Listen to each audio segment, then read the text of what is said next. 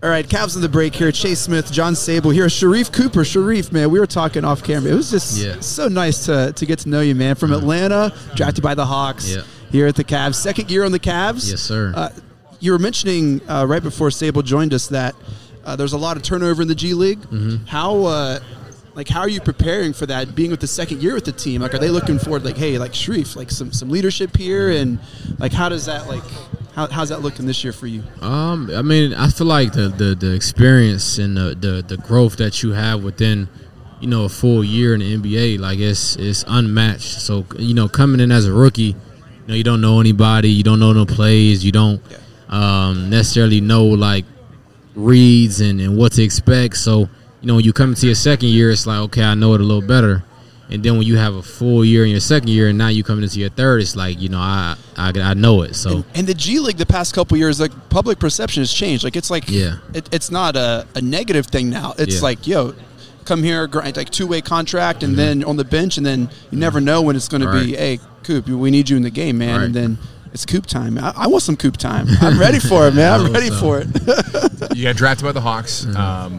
You're from Atlanta. It's kind of cool to play for your hometown team. We're just talking about how, Pete being from Cleveland here has get a chance now to kind of grow his career with his hometown team. You're a Southern kid, though. You went to Auburn, right? Yes, sir. He knows, man. How big of a boost did playing in a big SEC school like that help you in your progression into the league, being drafted in the second round a few years ago? I feel like it helped me a lot. The SEC, so many NBA players there. You're almost playing against NBA competition every day. They're athletic, tall, long, lanky.